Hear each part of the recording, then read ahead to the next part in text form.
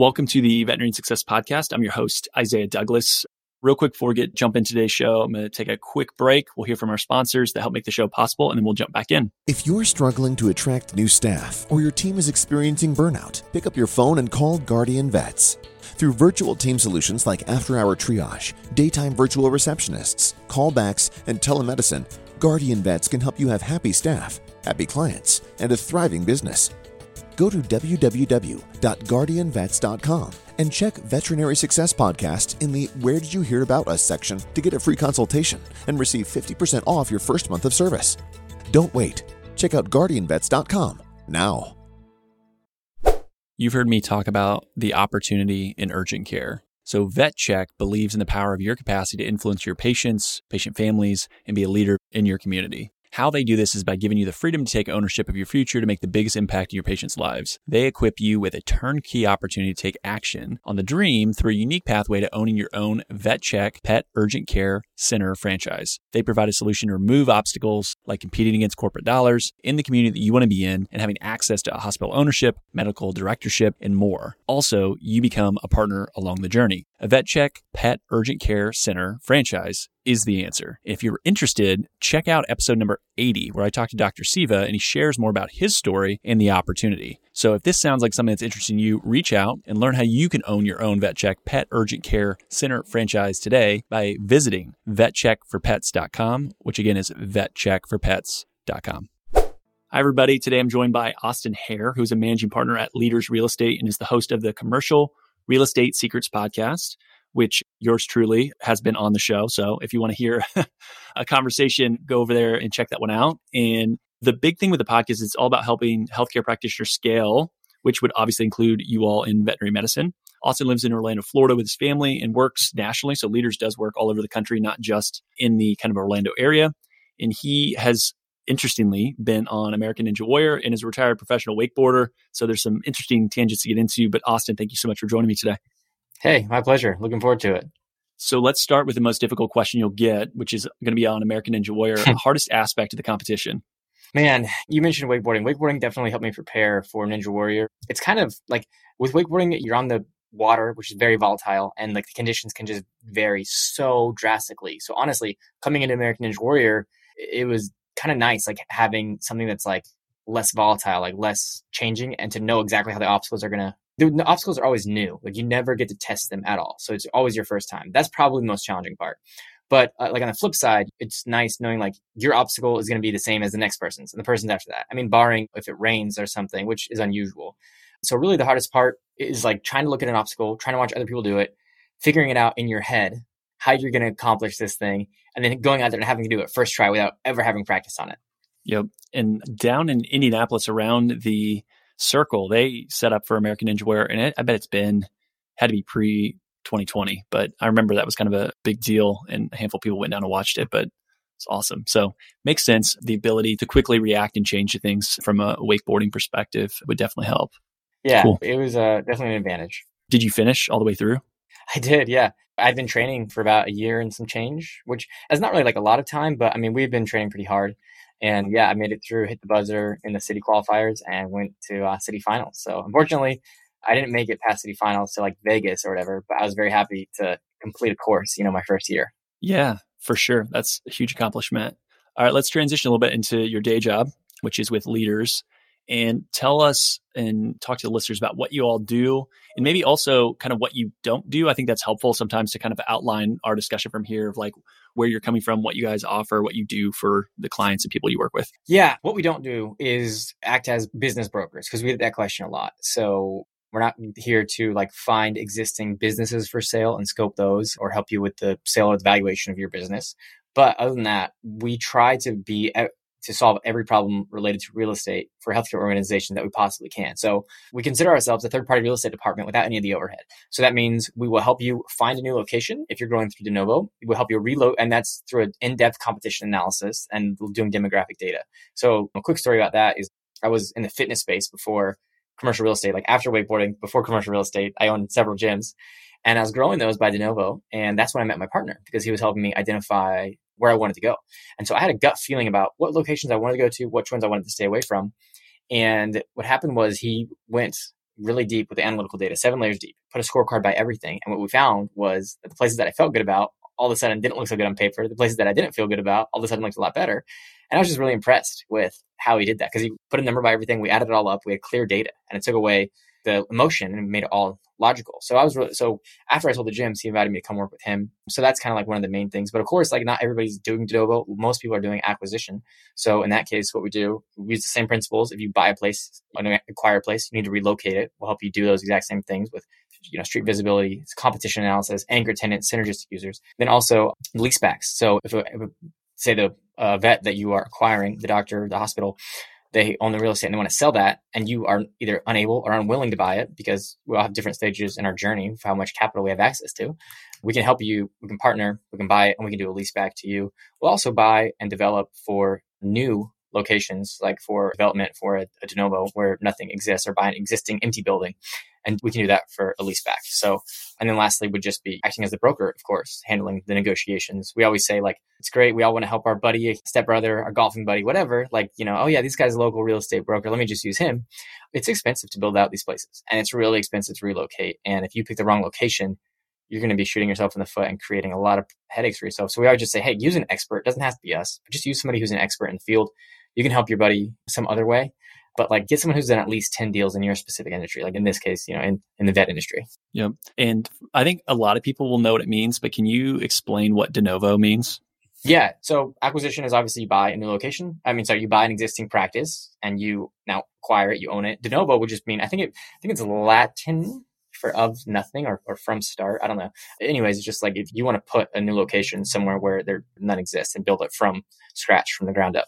Perfect. So I know the question always gets brought up, and I think I know what your initial answer will be, but I'm still going to ask it. And it's one of those hard questions, but the buy versus lease discussion, and how does someone kind of think through that? How do you help that discussion go through?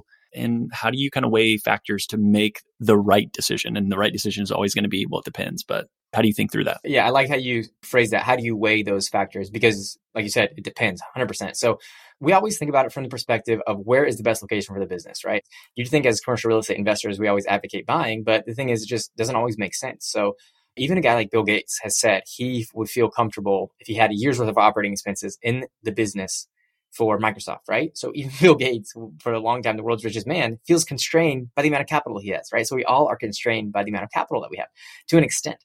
So the question is, where is the best use of your capital? So if you find a location and you absolutely cannot lease that location, like you have to buy it, because like, let's just say you find 2 locations, right? You're doing a de novo strategy. One location you can rent and one location you can buy, and they're both equal in terms of street visibility, signage, competition, good users, good anchor tenants, all that kind of stuff. If they're not both equal, pick the one that's going to be best for your business, right? Regardless of whether you can lease or buy. So always look at it through that lens. Now, let's assume they're equal, which hardly ever happens. Just assume that they are. Then you got to look at, what am I going to be doing with my capital? So if you have a consolidation group and you're growing and you need that money to scale and buy other practices, what kind of ROI are you getting? I mean, probably, if I had to guess, 30, 40, 50, 100% ROI on the money that you're using to acquire new practices. I don't know. And then when you buy a commercial real estate, sometimes that requires up to 20% of the down payment.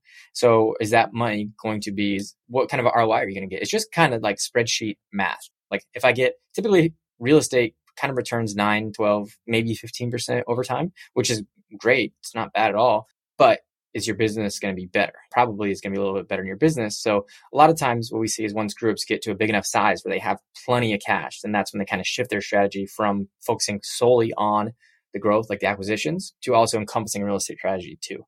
So we can partner with people along the way who are not quite at the size where they have enough cash, they have enough liquidity to be able to own both. We can figure out different ways to structure that partnership where maybe some of the doctors and vets are co-investing in the real estate as well to create some stickiness.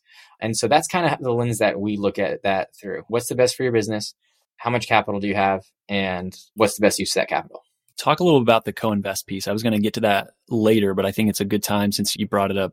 Help someone understand what that looks like and how that investment could be beneficial, even if maybe you're leasing your own space, but you can look at these other investments where it could be maybe more diversifying, right? If you don't own the building that your business is in, but I can co-invest in properties around. Is that kind of the idea and concept there? Yeah. So let's just say you're acquiring a practice that they're selling the real estate.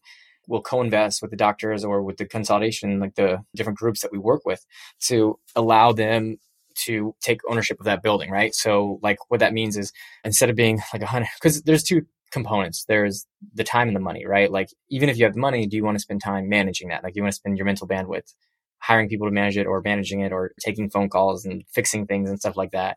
And so that's kind of where we come in. Like, we're obviously like the managing partners of that. And so when you collectively invest and take down the building and allow other people a certain slot, like a certain percentage, then now they have aligned incentives. And so one of the things that it does is, I mentioned that it creates stickiness. Well, once you invest in a building, they own that regardless of whether or not they stay with you. You can't really control that. But what it does is it incentivizes them to stay on long enough to invest in the next building, right? Like if you buy another practice that has real estate and you want to co-invest with it. So it's kind of like an exclusivity thing. Like, it creates this kind of exclusive club where you have to be part of this group to get access to invest in this real estate that will probably have some pretty good returns as far as real estate goes, compared to other things that you might see if you were not involved in this group.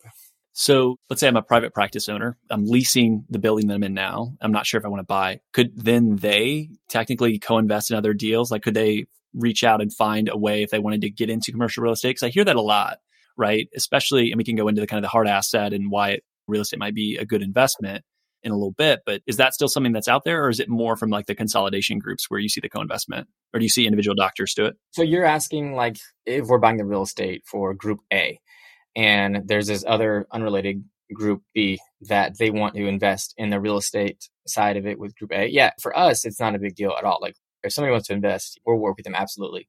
In terms of the exclusivity that I'm talking about, it's more or less for the group owners or the CEOs and the founders of the consolidation group to offer that to the individual doctors. Because it's not like you can just Google this, right? Like, it's really word of mouth driven. Sure.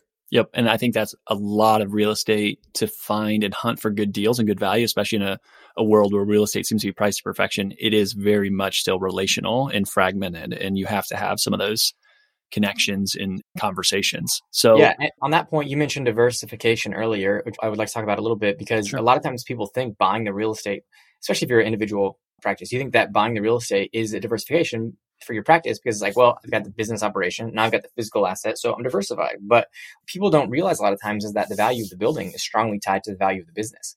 And so, if the business does much, much, much better, yeah, your building is going to be worth more with you as a tenant. But by the flip side, if it does worse, say you go out of business, now that building is worth significantly less.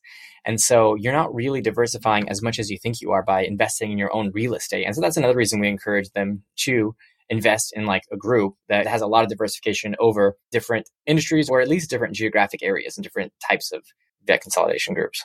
And so what's the best way to look for those kind of opportunities for co-investment? I mean, I'm feeling like I'm asking a barber for a haircut. Like, obviously that's something you guys do, but is there a way that you could like seek out those type of groups to find that investment? And then do they have to be an accredited investor? Like, what kind of dollar amounts are typically, just if you're able to share kind of what that looks like? There are other places that offer co-investment. I'm not familiar with them or how exactly they will structure the deal, so I can only speak to us. But yeah, for us, I'll leave our website in the show notes for anybody listening who wants to get in touch. But yeah, you don't have to be an accredited investor, in order to invest in us. We will do a limited partner slug. Like, we'll dedicate part of the equity to go out to people who are interested in co-investing. And, we'll have a minimum, right? Like a certain minimum depending on the deal size. But other than that, yeah, it's essentially you invest the money. So our strategy typically is we're trying to do value add stuff. So like, let's just say we can buy a practice or piece of real estate, and it has equity from the day we buy it because it's worth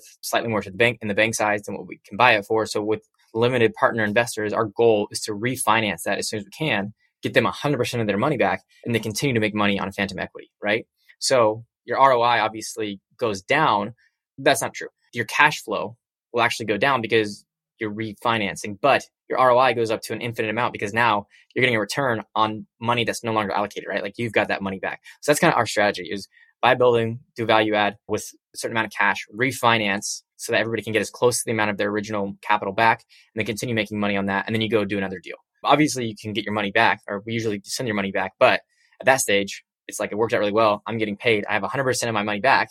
So yeah, why would I not go temporarily allocate this capital to this group and then get it back and keep my ROI, right? Like, do that again, rinse and repeat, rinse and repeat. It's kind of like an infinite formula. Sure. So one thing that I will often ask real estate investors, and this is not an anti-real estate thing, right? But you go back to late 70s, early 80s, interest rates super high, and they've fallen for 40 years. That has bode well for the refinance pool and see the equity growth of, or just the asset value growth of those buildings. So inflation is going to drive up that value. Interest rates go down. I refinance. It's a really great formula. That's why there's a lot of wealth that's been created in real estate. Do you view that changing if, and this is a huge if interest rates ever would start to move back up, does that change some of the formula? Because a lot of the things and the successes in the way that these businesses have been built in the past have been on the idea that asset price goes up, interest rates come down or stay pretty flat. But what if they start to rise again? Does that change the formula? Does that start to change the way that you analyze things? I know that's a very tough question that probably is multi-layered, but yeah, no, it is a good question, right? Yeah, because a rising tide lifts all boats. And yeah, it's been anybody who's been in real estate just in the past even 10 years looks super smart. All you did was buy and hold. But so there is one caveat though, and that's the value add caveat. So what I mean by that is simply what can you do to increase the value of the real estate while you own it? And sometimes it's as easy as extending the term of the lease, right? Or something like that. So we work with the tenants, like we're very tenant driven, but we work with them to figure out what's going to be the best terms for them to help them grow and scale, but also how can we add value to this real estate through the way that we structure the lease. And so what's happening is the building, you buy it for a certain amount, you restructure the lease. Now it's worth more. So when we're refinancing, we're doing that relatively quickly after we acquire it. Even when you purchase for development, like, a development can take 6, 9, at the most 12 months, but it's unlikely that you're going to see a significant increase in interest rates in a 9-month period, yet alone a couple month period. So usually when you're looking at a deal, you're factoring in the current interest rate right now. And by the time you go to refinance it, the interest rates, even though we are in a rising interest rate environment right now, albeit very, very slowly, they're usually not happening fast enough to really affect the structure of the deal or the ROIs. And so, yeah, we're obviously bullish right now. If interest rates were to change, we would have to evaluate that. You and I talked about this on my podcast, but it's like so much debt right now. The US has so much debt. I just don't see how they can afford to increase that interest rate very much. I mean, they're barely making the payments as it is, right? And the US cannot default on its debt. So my belief is like it'll be hard for them to raise the interest rates significantly to what we saw earlier for that reason. And if they do, I mean, that's another reason why we want to buy and refinance really quickly, is because we want to lock in those low interest rates for as long of a period as we can. And that way, at least our payments will be set, right? So I don't know. That's kind of like a long-winded answer to your question. No, it's perfect. And I say bingo, the point that you made. And I see this like diverging path of macro discussion that I'm not going to take us down, even though that's what I say once to talk about. The idea that the federal government is between a rock and a hard place. Like you raise interest rates too much, a lot of things break. And so it's structurally a point where we can't really raise rates. And so I agree with you, totally agree with that sentiment, and kind of where the market will likely be is interest rates are going to be lower for longer. And so it makes this really attractive. And the same way, again, for listeners, and that's why I'm such an advocate of business ownership, because I can go borrow for a long period of time to invest in a business that has a really good rate of return. Like both those things make a ton of sense. So no, I appreciate that. And kind of switching gears a little bit, but the idea of, do I put it in a retail strip? Do I want a freestanding building? Is there one that's better than the other? And then location selection. You talked a little bit about demographics earlier, but let's kind of unpack that. And I think you did a good job of explaining, like, if things are the same, like, how is it going to make the business better? But any thoughts on freestanding, retail strip, any changes that you've seen in dynamics? There's pros and cons. Again, it depends. So the benefits of going to a retail strip is that you get the benefit of those neighbor tenants that are coming by. And really, I mean, we have a saying, drive to or drive through. And it's like, do you want to drive? Yeah, sure. If you drive through, like, you're looking past it every time you go by. But if you're stopping, you're driving to it, like using a grocery store as an example, the average family visits a grocery store 2.3 times per week, right? So you're stopped, you're getting out of your car, you're taking it in. It's much slower than just like whizzing by it. Maybe you're on your phone or not paying attention. So having a drive to where you have those good anchor tenants that walk by traffic is always great. But there's benefits of having your own freestanding building too, because if you look at it from just a geographic standpoint, right, of like a physical building with 3 walls that you put signage on. So when you're driving by, like, you can, from whatever direction, you can physically see the signage of it. And maybe people like that easy access, easy in, easy out.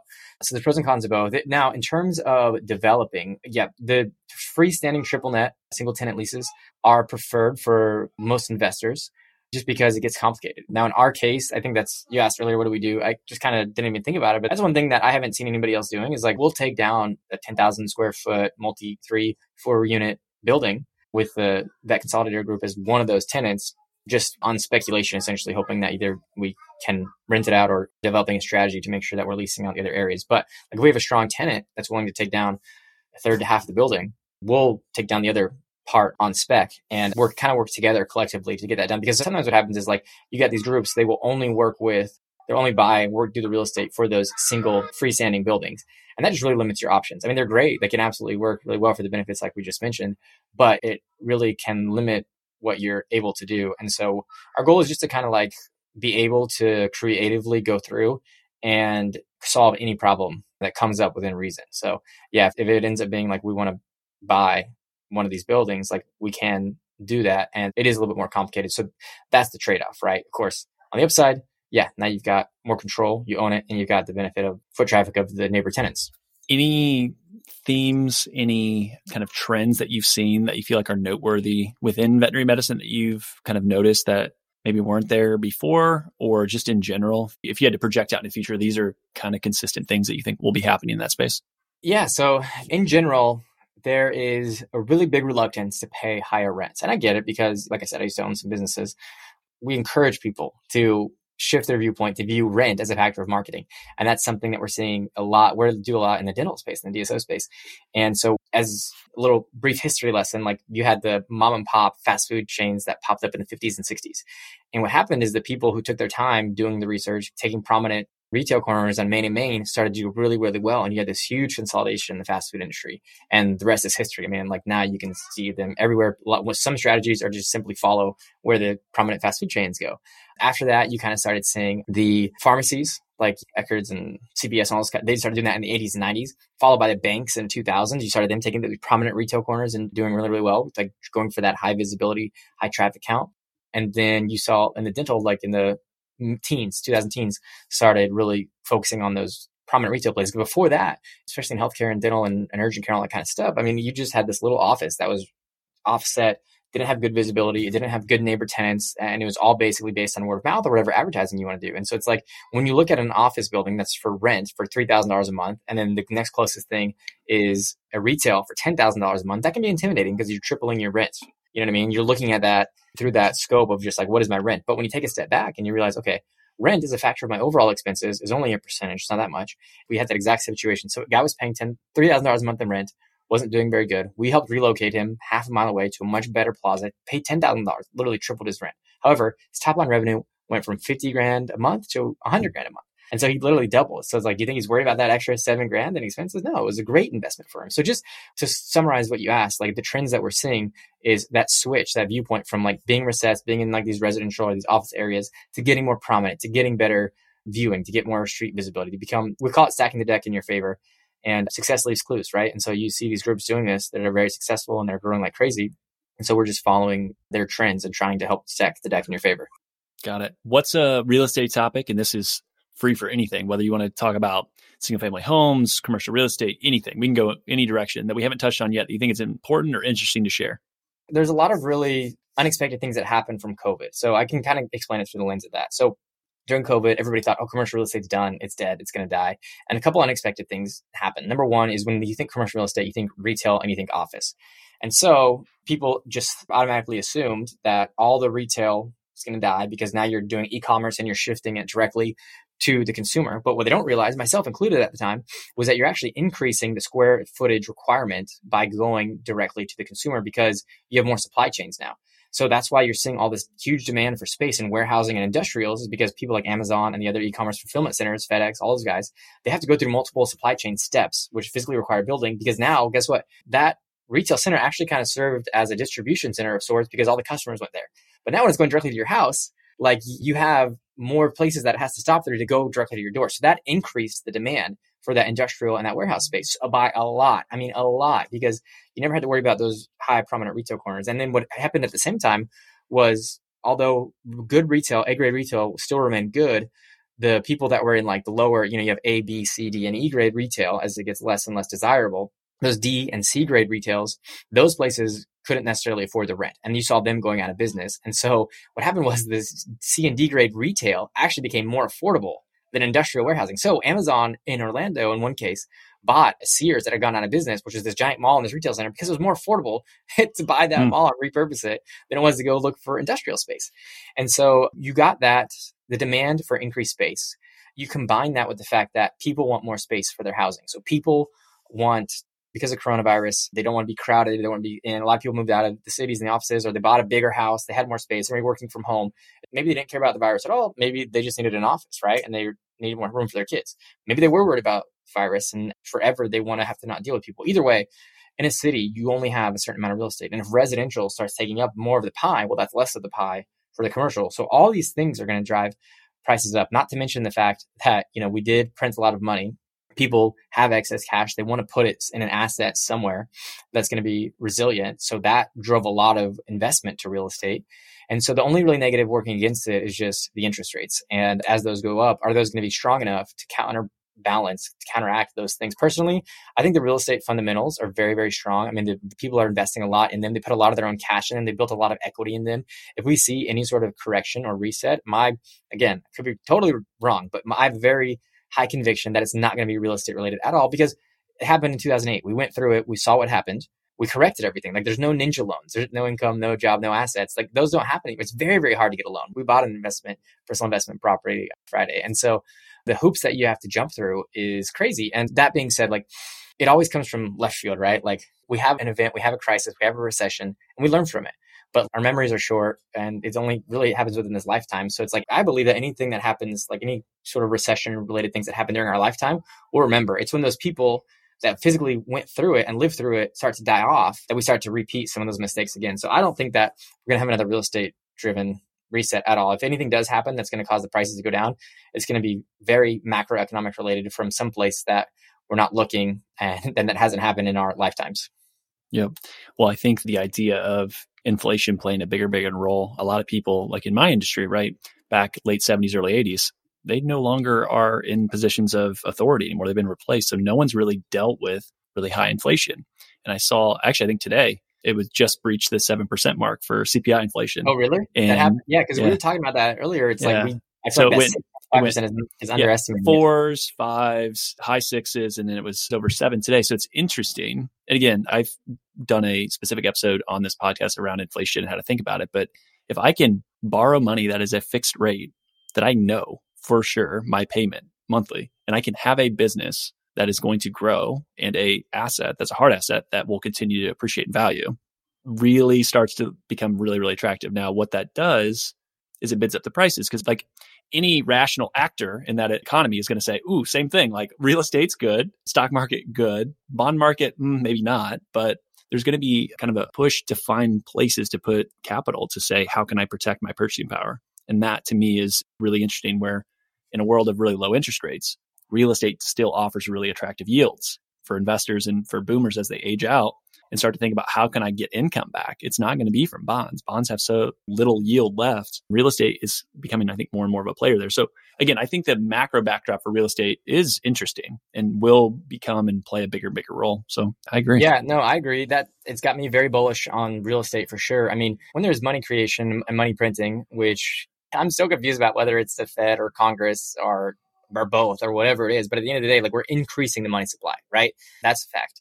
And so how can that not cause inflation, right? How can that not drive up the value of assets? So really, who's getting punished in these situations are the people, the savers, the guys who are diligent, and of course the wage earners too, who don't have enough to get out of the rat race. Because if you create money, even if it goes to wage earners first, it's increasing the money supply, which will always eventually drive up the prices of assets, which creates more disparity between the haves and the have-nots. So I used to get really upset about that. I felt, and not that I like it, but it's like, there's a saying, don't fight the Fed. And it's like, okay, well, I can cry about it or I can do something about it. And I have a responsibility to do what's best for me and my family, which is to buy assets. And so when you think about through that lens of like, okay, I'm going to buy assets, and I'm talking a long period of time, because like we have stock market fluctuates, the real estate market fluctuates a lot. But in general, if you look back over 30 years, real estate has done really, really well. The market has done really, really well. There has never been a point in time that I could find where you had a 20-year period where the market didn't do exceptionally well if you had invested your money and kept it in there for 20 years. Even if you invested on the worst day, in some of those things. Like I think the Great Depression took exactly 20 years before we got out of it. But like any other time, you would have seen significant gains if you invested on the absolute worst day and waited 20 years. And so if we believe that to be true, then taking on debt at cheap interest rates right now, like when debt is less than inflation, it just seems like a no-brainer. Now, you can get yourself in trouble by being over-leveraged, where if you don't have much equity in the building and if you don't have good cash flow, then that's not a good recipe, right? But like as long as the numbers check out, like as long as you're buying a building that either you're signing a long-term lease, or I do a lot of Airbnbs where the cash flow is more than the debt service by a good amount, like you have some buffer there, and you believe that we're going to be in an inflationary environment and you're locking in that debt over 30 years, I mean, that money that you lock, that payment is going to feel less and less painful every year, right? Like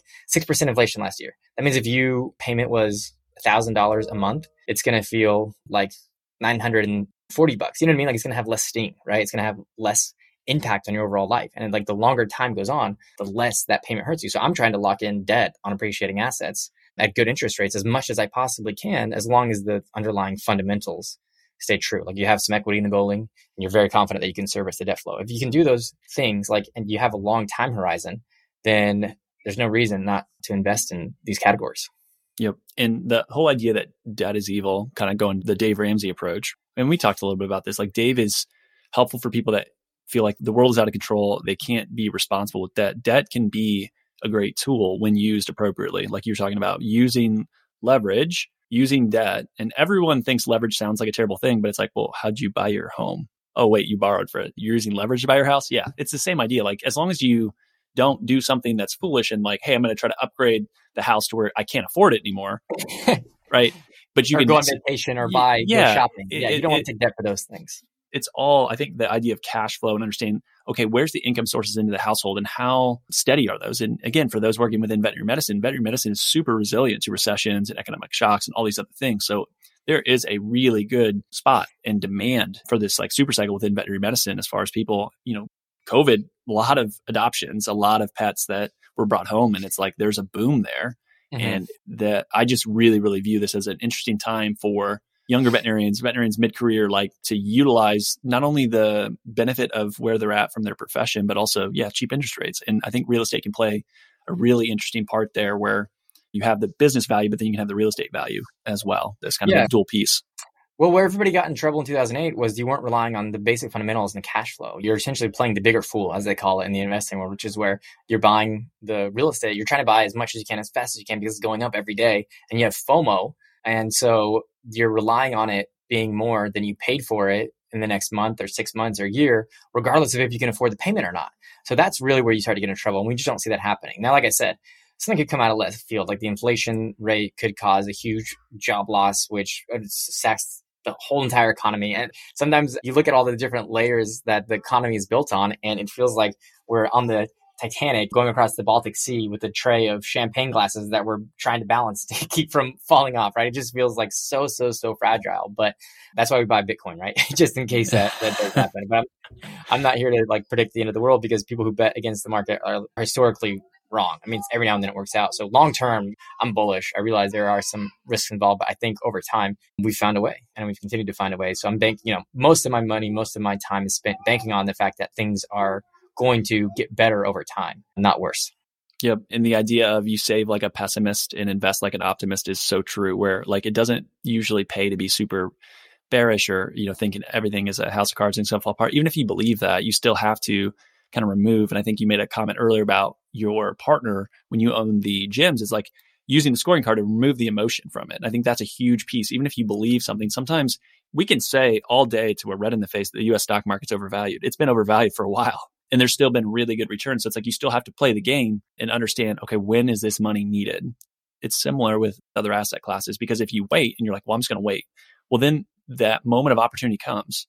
You see the sell-off, you see the thing. Now you're fearful. Now you're like, oh, this is the big one.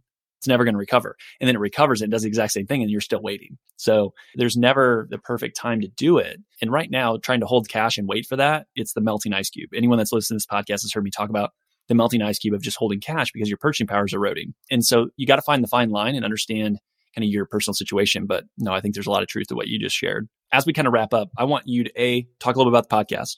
What is it you talk about? Who do you talk to? And then how to connect with you? Because I think the co-investment thing is interesting. I'm sure that there might be some people that would want to reach out. And then also just talk to how you work again with kind of the private practice owners. That's a lot of the folks that listen to this podcast, and then how to reach out, how to connect and hear from you guys.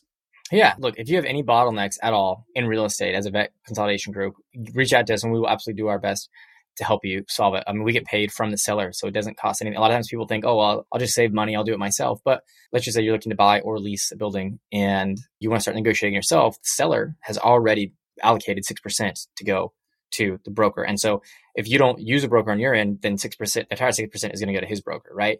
So just find someone who's going to be an expert, who's done a lot of deals, even if it's not us. Obviously, we'd love to take a look and help you guys, but that's just my advice for that. Of course, just to recap, we can buy and do a lease back. If you're a vet consolidation group and if your credit's decent, right, we can buy and do a lease back and we can co-invest with you on that. And then our podcast, at the very beginning, when we started this back in 2020, the lease negotiation, we have a whole series on that. We have a series on determining your cap rate. Should I buy or should I lease? Just like we talked about, it goes into a little bit more depth and detail. We're now bringing on, over the last year and a half, I guess last year, we've really started to bring on influencers and CEOs and founders of companies in healthcare spaces that can talk about what it is that they do really well. So we try and talk about like the entrepreneurial journey. It's a little bit like how I built this with Guy Raz and Masters of Scale with Reid Hoffman. He's the LinkedIn founder. Or is it Reid Hastings? I always get those mixed up. One is Netflix, one's LinkedIn. Hastings is Netflix. Okay. Yeah. So Reid Hoffman, we try and have him tell her story. And I feel like success leaves clues. And so a lot of times it's very inspirational to see what they do. And then you can see something that they've done really well and hopefully mimic that in your life or your business. So that's kind of like the idea of the podcast now. It's called Commercial Real Estate Secrets, even though our theme is helping healthcare scale because we're real estate guys. And then if you want to get in touch, my email is ahair, which is my first letter, my first name, Austin, and then hair, like hair on your head. So ahair@leadersre.com because we're Leaders Real Estate. So the RE is in real estate. And then, of course, the website is just www.leadersre.com as well. And you can look at our projects, you can look at what we've been doing, and then love to answer any questions. Perfect. And like you mentioned earlier, as a podcaster, like it'll be in the show notes and there'll be the information there. So you guys will have it. That way you can reach out with questions. And I know Austin would be happy to run through and share ideas and thoughts, even if it's like, hey, this isn't going to be necessarily something we do, and go from there. But yeah, thank you so much for taking the time. And that was such a quick conversation. But then I look at the time and like, wow, we spent a little bit of time chatting through. So thank you. I really appreciate have a tendency to talk really fast. So I apologize. I hope people can understand me. And they don't have to listen on 1.5 or 1.2 speed. Yeah. I mean, that's good. With me, it's like slower and you got to like speed up when Isaiah talks and slow down when Austin talks. Yeah, I should. I will. Thank you. Appreciate it. Thanks very much.